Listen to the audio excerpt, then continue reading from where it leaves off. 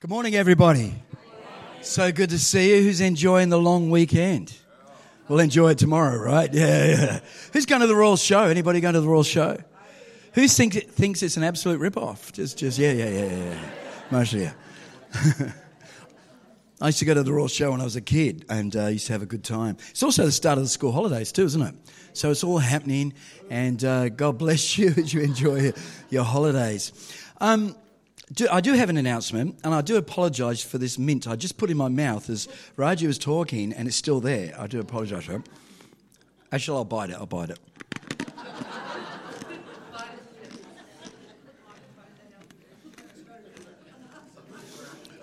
I do have an extra announcement.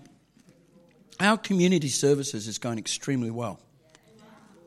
And we're seeing our Wednesday congregation really growing. And we're blessing a lot of people. And so I'm telling you this because on November the 4th, we're going to be having a real-life community services fete on that block of land. You know the lawn just here that the council's just developed, corner of, between Elizabeth Street and Albany Highway. Actually, they're calling it, they didn't have a name for it, and we tried to book it. And, you're trying to describe a block of land that has no name. But they've called it something really deep and special. They're calling it the Elizabeth Street block of land or something like that. So we're going to be having the fete on there. And the reason why I'm telling you is just so you can plan ahead and come along. But also, we've got a team that have put in the fete together. And actually it's been led by Carrie Fisher. She's actually in church today.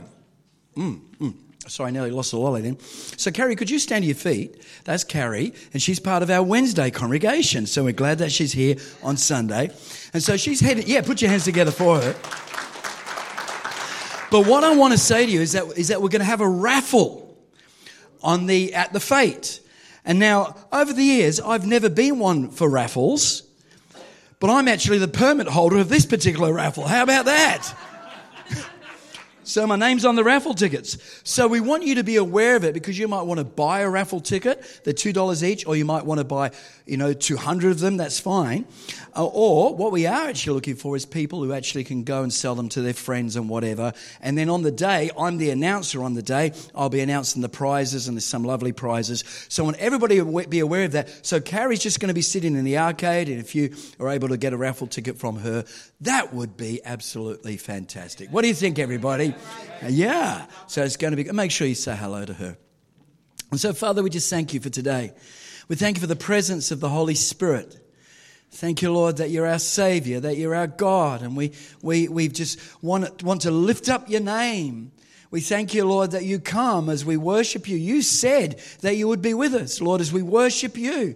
And you are here. You said you're with us to the end of the ages. You are here. And Lord, as we open our hearts to you, we thank you that you're pouring healing, you're pouring peace, you're pouring reassurance, you're pouring into our lives joy. And we're just so glad to be here to worship you today. We thank you for one another, Lord. We thank you that we can enjoy each other's company. We thank you for each other's friendship. But Lord, we also thank you for your word. And so, Father, we just pray today that you'll give us ears to hear what the Spirit of the Lord has to say to us in the mighty name of Jesus Christ. And everybody said, Amen. So we're going to have the reading of the scripture today. We're going to be reading from Luke chapter 15, verses 11 to 24. And, of course, we'll have it on the screens. I'm going to ask Rochelle, my wife, to come and read the scriptures for us. So thank you. Hi, everyone. Luke 15, 11 to 14. Jesus told them this story. A man had 2 sons. The younger son told his father, "I want my share of your estate now before you die." So his father agreed to divide his wealth between his 2 sons. A few days later, this younger son packed all his belongings and moved to a distant land, and there he wasted all his money in wild living. About the time his money ran out, a great famine swept over the land, and he began to starve. He persuaded a local farmer to hire him, and the man sent him into his fields to feed the pigs. The young man became so hungry that even the pods he was feeding the pigs looked good to him. but no one gave him anything. When he finally came to his senses, he said to himself, "At home, even the hired servants have food enough to spare, and here I am, dying of hunger. I will go home to my father and say, 'Father, I have sinned against both heaven and you, and I'm no longer worthy to be called your son. Please take me on as a hired servant.' So he returned home to his father, and while he was still a long way off, his father saw him coming. He was filled with love and compassion. He ran to his son, embraced him, and kissed him. His son said to him, 'Father, I have sinned against both heaven and you, and I am no longer worthy to be called your son.' But his father said to his servants, 'Quick, bring the finest robe in the house and put it on him. Get a ring for his finger and sandals for his feet, and kill the calf we have been fattening. We must celebrate with a feast, for this son of mine was dead, and now he has returned to life. He was lost, but now he is found.' And so the party began." Thank you, Michelle. That was good reading. 3,500 years ago, God gave the 10 Commandments. Who's heard of the 10 Commandments, huh? I think most of us have heard of the 10 Commandments. And he gave them to Israel just after they had escaped from Egypt. The 10 Commandments are listed in 2 places in the Bible. They're listed in Exodus chapter 20 and also in Deuteronomy chapter 5 in the Bible. But I was wondering, so you've got the 10 Commandments. I was wondering if anybody knows what the 5th commandment is. Yes, well done, well done. And a lot of you have got it because it's actually in the newsletter on the front page.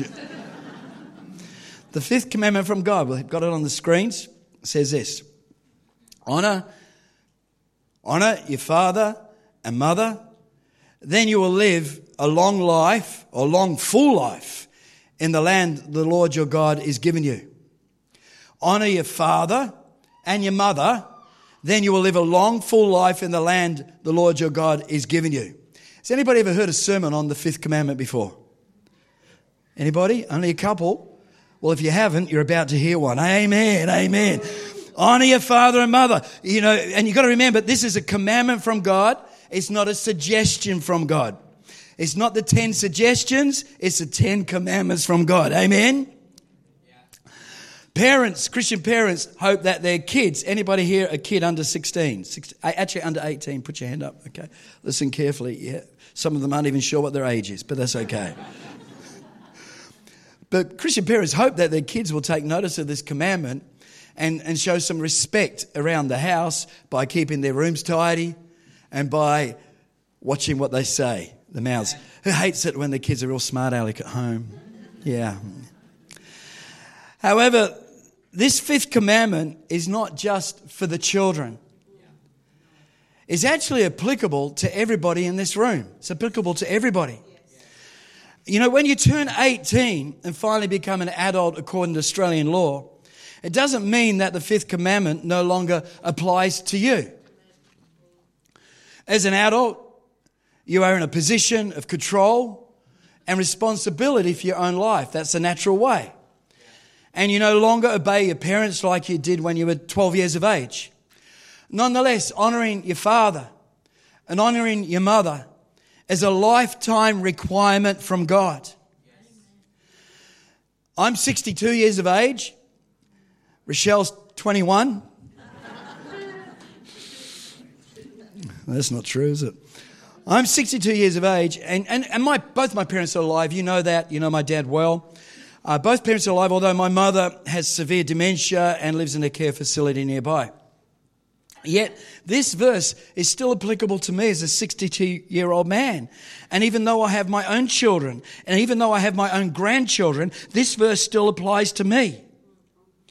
And while my parents are alive, I must obey God's commandment and give my elderly parents the honor and the respect that God expects from me. And that is appropriate to the season of life that my family is in. Yes. However, just looking at the verse, please note that this fifth commandment commands you to honor your parents. It does not say they have to agree with all your parents' opinions, and neither does it say you have to approve of the choices that your parents make. I love my dad deeply. I've always admired him, and he's a good friend. The older I get, we become more like friends. Yet over the years, I've not agreed with all of my dad's opinions or choices. But at the same time, my own sons have not agreed with all of my opinions either, and my choices either. And they're not slow in telling me that.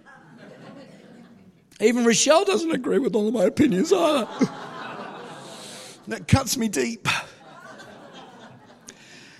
But respect and honour must be shown to our parents, irrespective of our age, even when we're navigating family issues. And every family has issues. You're not the only one, okay?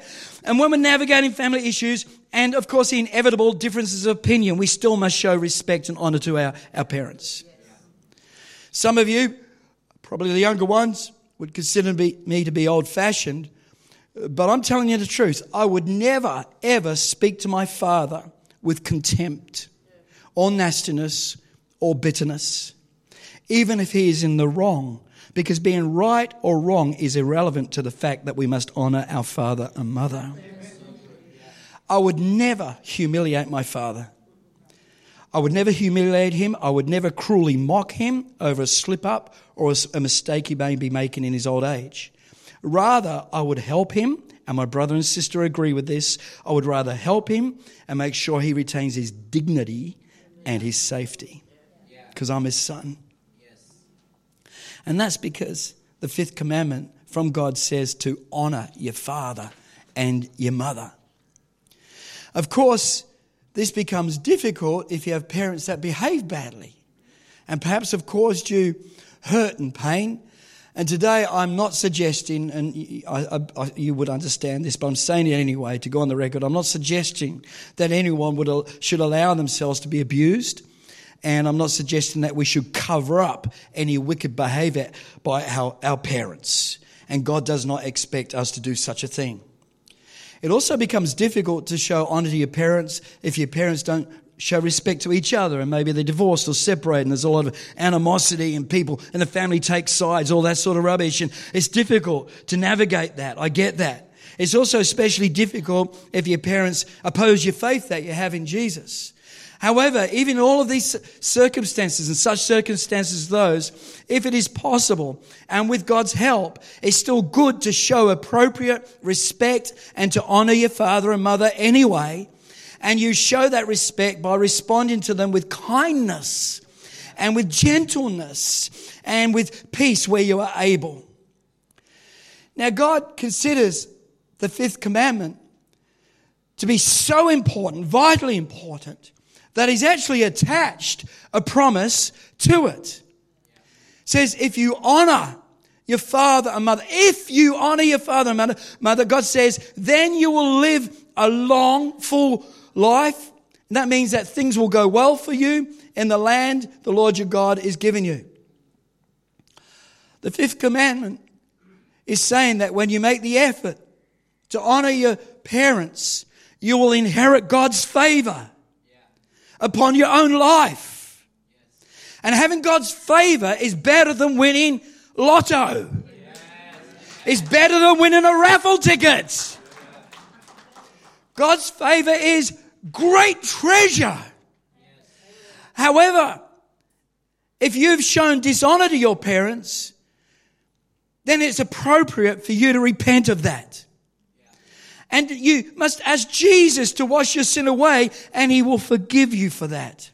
And then, starting again, then, if your parents are still alive, then begin to nurture respect for them by showing them kindness and by watching your mouth. Just saying. Just saying. Some of you get yourselves into trouble by what you say. Sometimes you've got to go, eep. That was such good advice I just gave you then. I'll give you a tip that I've learned in life. You don't need to win all your battles in life, just win the people. Win your parents. Now, I'm speaking about this subject today. Why am I speaking about it?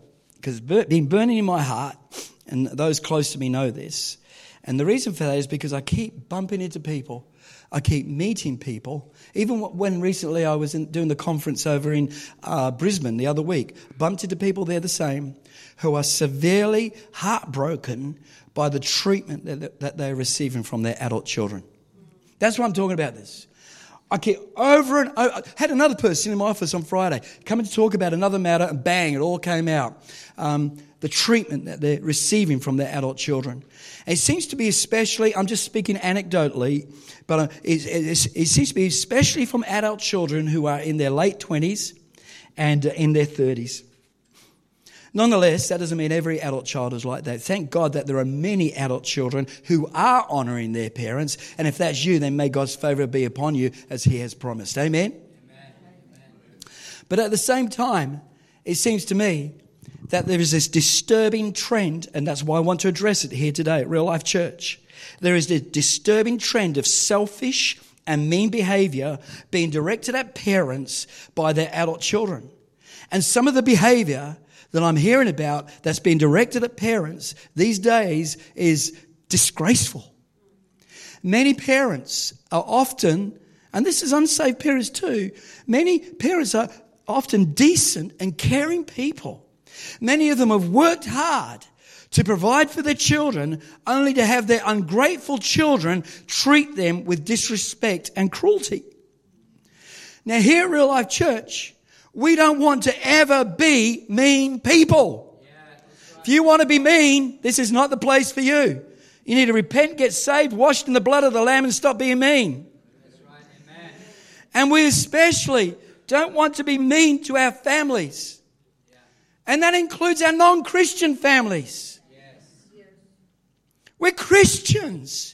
We're meant to be kind to all people, and that includes showing respect and kindness to mum and dad. Yes. You know, we can come to church and we can sing our worship songs here in church, and we can sway with our hands in the air. You can read your Bible every day, and you can speak in tongues before you go to bed at night.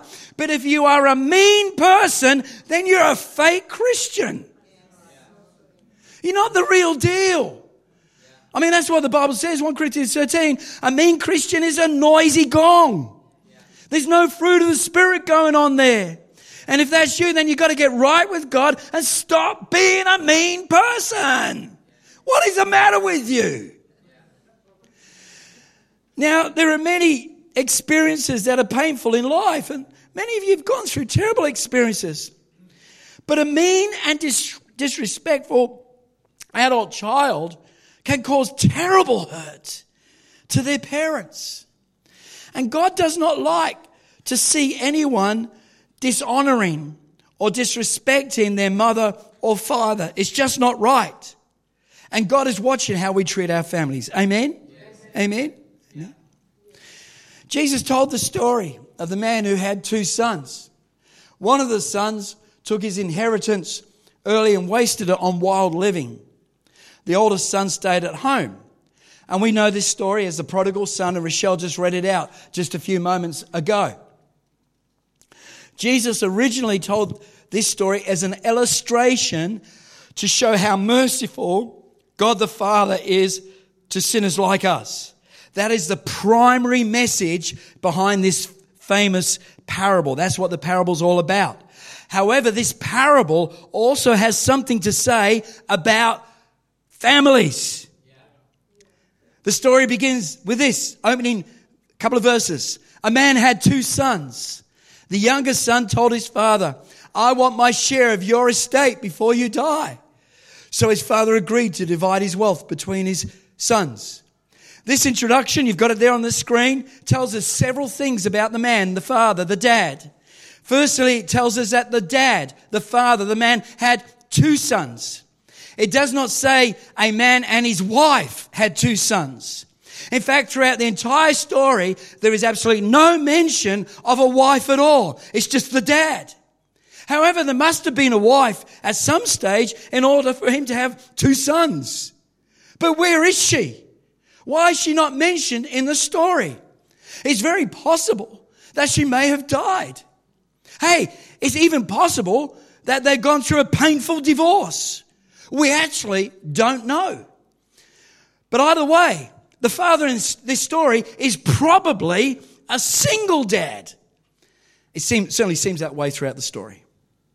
We also know that this man had an estate. What that actually means is that he owned property and possessions. He was a businessman.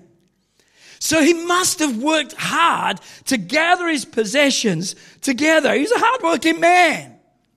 So from these first two verses, we can conclude that this story is about a single, hardworking dad doing his best to be a parent to his two sons. What does this introduction tell us about the younger son? We read that the younger son approached his dad, demanding his share of his future inheritance. The King James Version puts the younger son's words to his dad this way. The King James says that he actually said, give me the portion of goods that falleth to me. Give me my share of your estate. However, the inheritance wasn't meant to be shared until after the father's death. So this younger son was effectively saying to his dad, I wish you were dead so I could have my share of your estate now. That's really what he was saying. That's really what his dad would have heard. The younger son was self-entitled. He had a self-absorbed view of the world with little regard or empathy for his impact upon his father or brother. The younger son was a leech. He humiliated his father before the local community. They all would have known what his son had said to him and done. And this son, he did not care that his father's business probably took a huge financial hit by the request for all of that money when it was not ready. He did not care that his father was deeply wounded. He did not care that his father loved him. This young son in this famous story did not honor his father. And so today, I'm doing some real talk here at Real Life Church. Is that okay, everybody? What I'm about to say, I'm not being negative. I'm being real. Folks, you can provide for your children. You can give them the best. You can be caring and loving. You can even be a good example to them. And we should endeavor to do our best for our kids. And of course we should do that. And we want to do that. But through no fault of your own, you could still end up with a son or a daughter who has a bad attitude about you and about life. You can end up with a son or a daughter who breaks your heart. Therefore, if you have a son or a daughter or sons and daughters who has a bad attitude towards you, listen, don't start beating yourself up about it. It doesn't mean that you're a bad parent. Don't waste your emotional energy beating yourself up and wondering, what did I do wrong? That's not a good path to be on. It will mess with your head and it will steal the joy of the Lord from you. That's why our identity and self-worth comes from the Lord and not from our kids. Did somebody hear what I was saying? Could you have been a better parent? Of course you could. Would you have done things differently if you would live again? Absolutely. We all would. Of course we would. With the benefit of hindsight. Everyone can do better as a parent. And if we have a character issue, if we've got an anger issue or something like that, we do need to address it. Of course we do. We want to be more and more like Jesus Christ. But everyone also has to own their own attitudes, and that includes our adult children. We need to stop making excuses for them. God expects all people, including our own kids, to show honor to their mum and dad, even if mum and dad were mediocre parents. It's because it's actually a commandment. And so in our story, this hardworking single dad, you don't read anywhere in the story, he didn't beat up on himself at all. He didn't blame himself for his wayward son, and neither should you. Amen? Then our scripture continues. It says, a few days later, this younger son packed all his belongings and moved to a distant land, and there he wasted all his money in wild living. About the time his money ran out, a great famine swept over the land and he began to starve. He persuaded a local farmer to hire him, and the man sent him into his fields to feed the pigs. The young son became so hungry that even the pods he was feeding the pigs looked good to him, but no one gave him anything. So this younger son launched into his new life with excitement and expectation, and he successfully wasted all the hard-earned money that his father had given to him. What a success he was.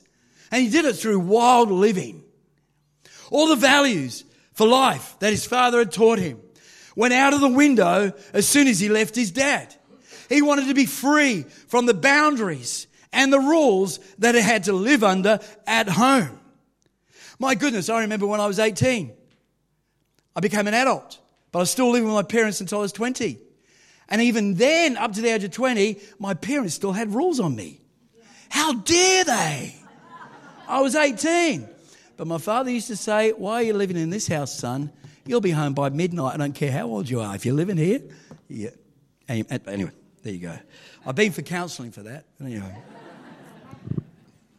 This young son didn't realise that the boundaries and rules were there for his own good. Absolutely. And this foolish young man ended up being a disgrace, and he eventually lost everything, and he discovered he had no real friends. His real friends were back at home. The ones who loved him were back at home. And he ended up feeding pigs. And if you're a person who's disrespectful and dishonouring to your caring parents, then God can't favour your life. Instead, you'll end up with the pigs. But thank God the scripture says this: when he finally came to his senses, he said to himself, "At home, even the hired servants have food enough to spare, and here I am dying of hunger. I will go home to my father and say, 'Father, I have sinned against both heaven and you, and I'm no longer worthy of being called your son. Please take me on as a hired servant.'" Great verse.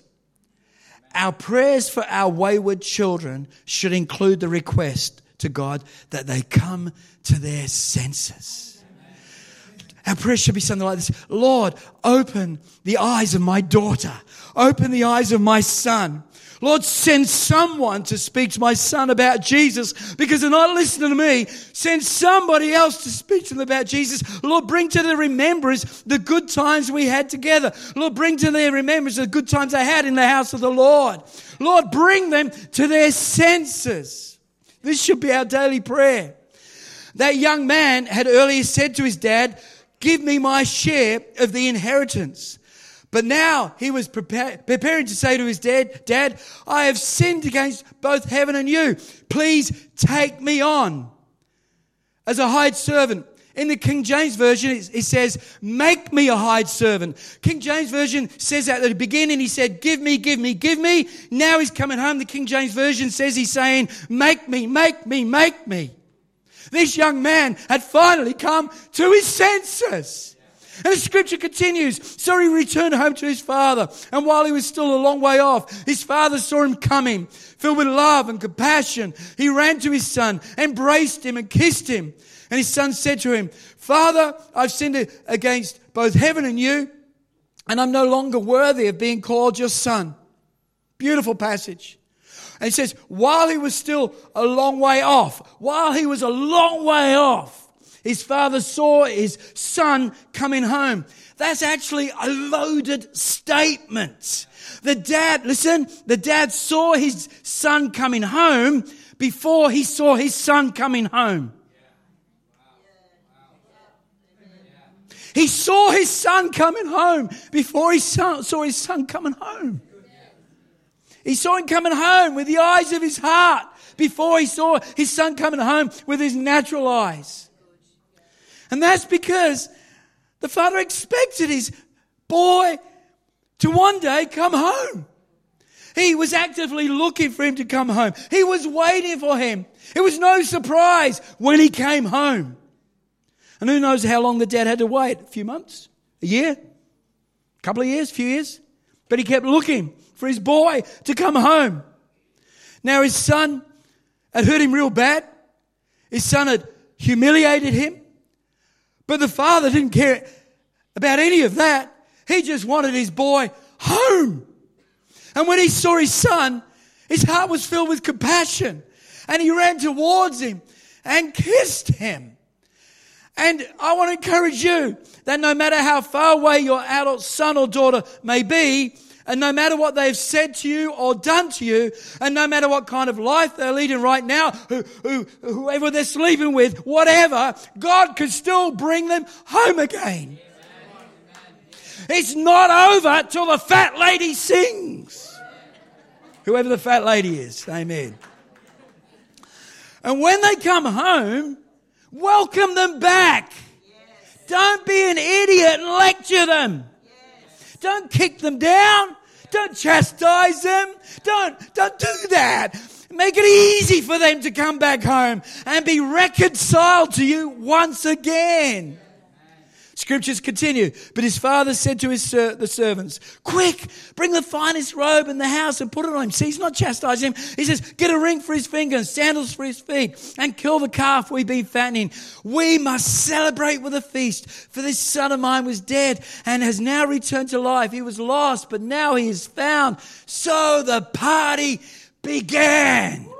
The younger son was restored to full relationship with his dad. It was a miracle.